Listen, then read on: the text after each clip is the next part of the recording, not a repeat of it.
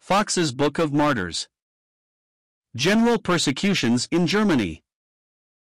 The general persecutions in Germany were principally occasioned by the doctrines and ministry of Martin Luther. Indeed, the Pope was so terrified at the success of that courageous reformer that he determined to engage the Emperor, Charles V, at any rate, in the scheme to attempt their extirpation. To this end, 1. He gave the Emperor 200,000 crowns in ready money.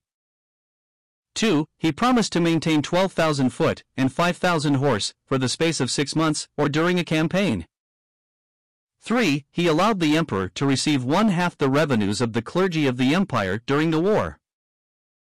4. He permitted the Emperor to pledge the abbey lands for 500,000 crowns to assist in carrying on hostilities against the Protestants. Thus prompted and supported, the Emperor undertook the extirpation of the Protestants, against whom, indeed, he was particularly enraged himself, and, for this purpose, a formidable army was raised in Germany, Spain, and Italy. The Protestant princes, in the meantime, formed a powerful confederacy, in order to repel the impending blow. A great army was raised, and the command given to the Elector of Saxony and the Landgrave of Hesse. The imperial forces were commanded by the Emperor of Germany in person, and the eyes of all Europe were turned on the event of the war.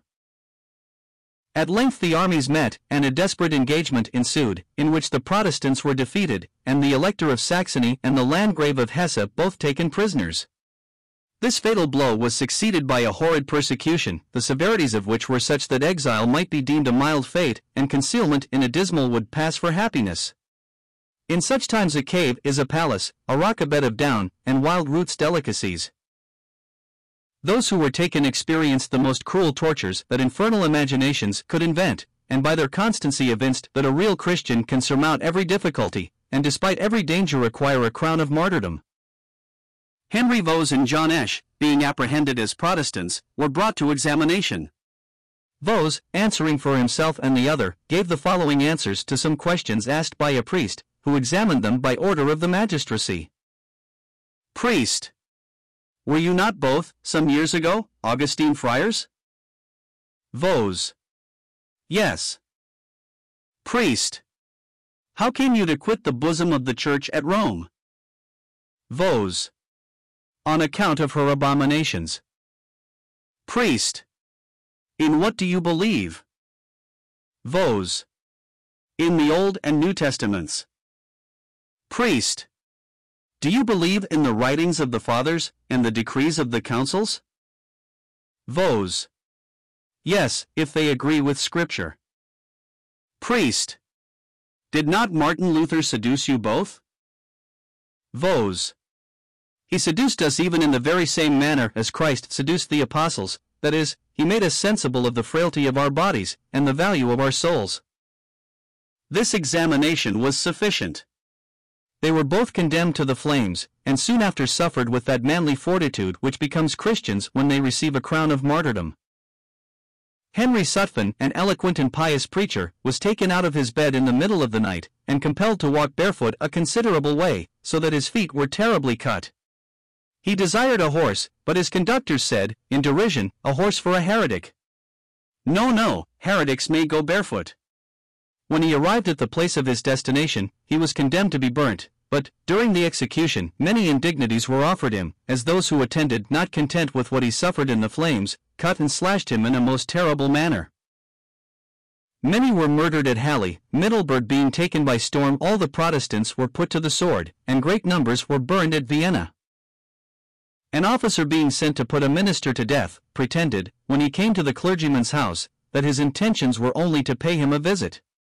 The minister, not suspecting the intended cruelty, entertained his supposed guest in a very cordial manner. As soon as dinner was over, the officer said to some of his attendants, "Take this clergyman, and hang him."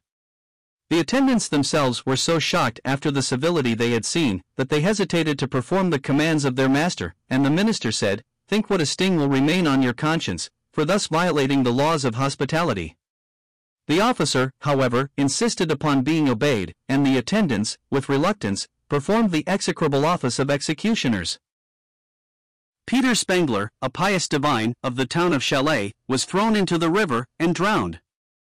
Before he was taken to the banks of the stream which was to become his grave, they led him to the marketplace that his crimes might be proclaimed, which were, not going to mass, not making confession, and not believing in transubstantiation.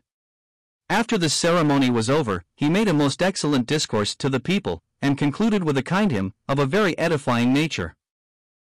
A Protestant gentleman, being ordered to lose his head for not renouncing his religion, went cheerfully to the place of execution. A friar came to him, and said these words in a low tone of voice: "As you have a great reluctance publicly to abjure your faith, whisper your confession in my ear, and I will absolve your sins." To this the gentleman loudly replied, "Trouble me not, friar, I have confessed my sins to God, and obtained absolution through the merits of Jesus Christ." Then turning to the executioner, he said, "Let me not be pestered with these men, but perform your duty," on which his head was struck off at a single blow. Wolfgang Schutz and John Hughlin, two worthy ministers, were burned, as was Leonard Kaiser, a student of the University of Württemberg, and George Carpenter, a Bavarian, was hanged for refusing to recant Protestantism. The persecutions in Germany having subsided many years, again broke out in 1630, on account of the war between the Emperor and the King of Sweden, for the latter was a Protestant prince, and consequently the Protestants of Germany espoused his cause, which greatly exasperated the Emperor against them. The Imperialists, having laid siege to the town of Pasewalk, which was defended by the Swedes, took it by storm, and committed the most horrid cruelties on the occasion. They pulled down the churches, burnt the houses, pillaged the properties, massacred the ministers, put the garrison to the sword, hanged the townsmen, ravished the women, smothered the children, etc., etc. A most bloody tragedy was transacted at Magdeburg, in the year 1631. The generals Tilly and Pappenheim, having taken that Protestant city by storm, upwards of 20,000 persons, without distinction of rank, sex, or age, were slain during the carnage, and 6,000 were drowned in attempting to escape over the river Elbe. After this fury had subsided, the remaining inhabitants were stripped naked, severely scourged, had their ears cropped, and being yoked together like oxen were turned adrift. The town of Höxter was taken by the Popish army, and all the inhabitants as well as the garrison were put to the sword, the houses even were set on fire, the bodies being consumed in the flames. At Griffenberg, when the imperial forces prevailed, they shut up the senators in the Senate chamber, and surrounding it by lighted straw suffocated them. Franhendel surrendered upon articles of capitulation, yet the inhabitants were as cruelly used as at other places, and at Heidelberg many were shut up in prison and starved. The cruelties used by the imperial troops, under Count Tilly in Saxony, are thus enumerated: half strangling, and recovering the persons again repeatedly; rolling sharp wheels over the fingers and toes; pinching the thumbs in a vice; forcing the most filthy things down the throat, by which many were choked; tying cords round the head so tightly that the blood gushed out of the eyes, nose, ears, and mouth; fastening burning matches to the fingers, toes, ears, arms, legs, and even the tongue; putting powder in the mouth and setting fire to it, by which the head was shattered to pieces; tying bags of powder to all parts of the body, by which the person was blown up; drawing cords backwards and forwards through the fleshy parts; making incisions with bodkins and knives in the skin; running wires through the nose, ears, lips, etc. Hanging Protestants up by the legs, with their heads over a fire, by which they were smoke-dried; hanging up by one arm until it was dislocated; hanging upon hooks by the ribs; forcing people to drink until they burst; baking many in hot ovens; fixing weights to the feet, and drawing up several with pulleys; hanging, stifling, roasting, stabbing, frying, racking, ravishing, ripping open, breaking the bones, rasping off the flesh, tearing with wild horses, drowning, strangling, burning, broiling, crucifying, immuring, poisoning, cutting off tongues, noses, ears, etc., sawing off the limbs, hacking to pieces, and drawing by the heels through the streets. The enormous cruelties will be a perpetual stain on the memory of Count Tilly, who not only committed, but even commanded the troops to put them in practice. Wherever he came, the most horrid barbarities and cruel depredations ensued. Famine and conflagration marked his progress, for he destroyed all the provisions he could not take with him, and burnt all the towns before he left them, so that the full result of his conquests were murder, poverty, and desolation. An aged and pious divine they stripped naked, tied him on his back upon a table, and fastened a large, fierce cat upon his belly. They then pricked and tormented the cat in such a manner that the creature with rage tore his belly open, and gnawed his bowels. Another minister and his family were seized by these inhuman monsters. They ravished his wife and daughter before his face, stuck his infant son upon the point of a lance, and then surrounding him with his whole library of books, they set fire to them, and he was consumed in the midst of the flames. In Hesse Castle some of the troops entered an hospital, in which were principally mad women. When stripping all the poor wretches naked, they made them run about the streets for their diversion, and then put them all to death. In Pomerania, some of the imperial troops entering a small town, seized upon all the young women and girls of upwards of 10 years, and then placing their parents in a circle, they ordered them to sing psalms, while they ravished their children, or else they swore they would cut them to pieces afterward.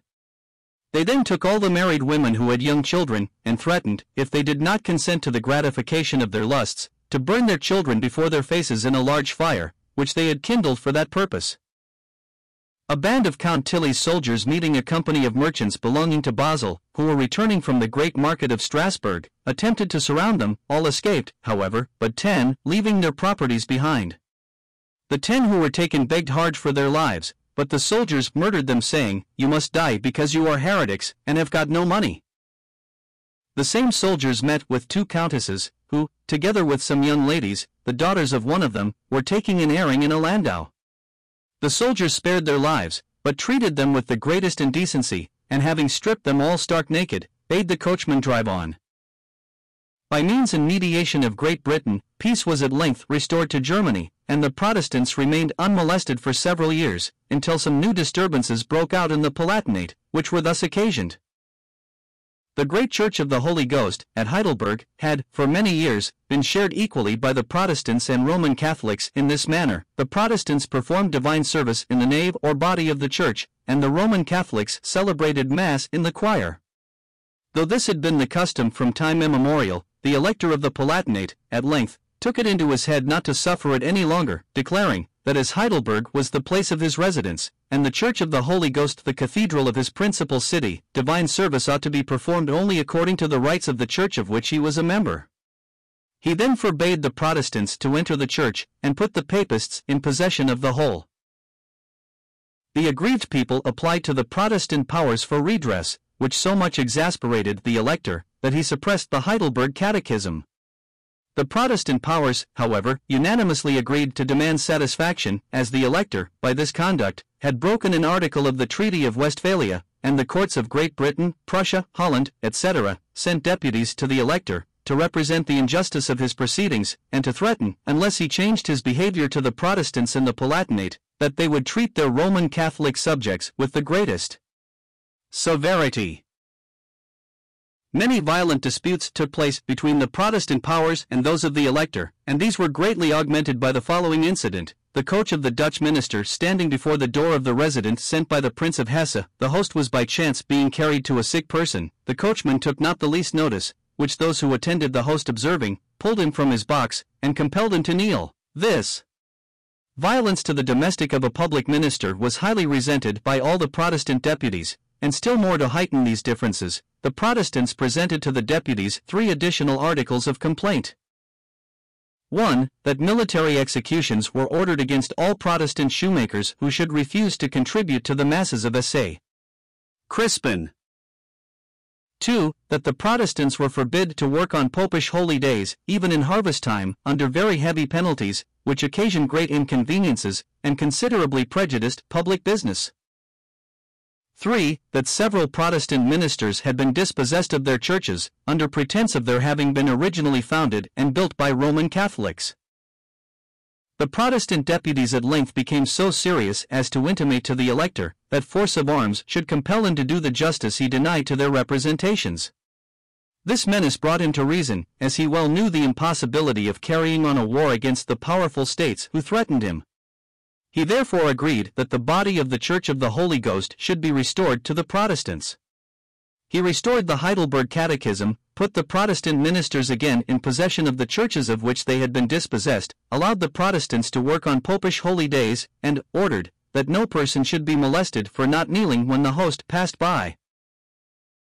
These things he did through fear, but to show his resentment to his Protestant subjects in other circumstances where Protestant states had no right to interfere, he totally abandoned Heidelberg, removing all the courts of justice to Mannheim, which was entirely inhabited by Roman Catholics.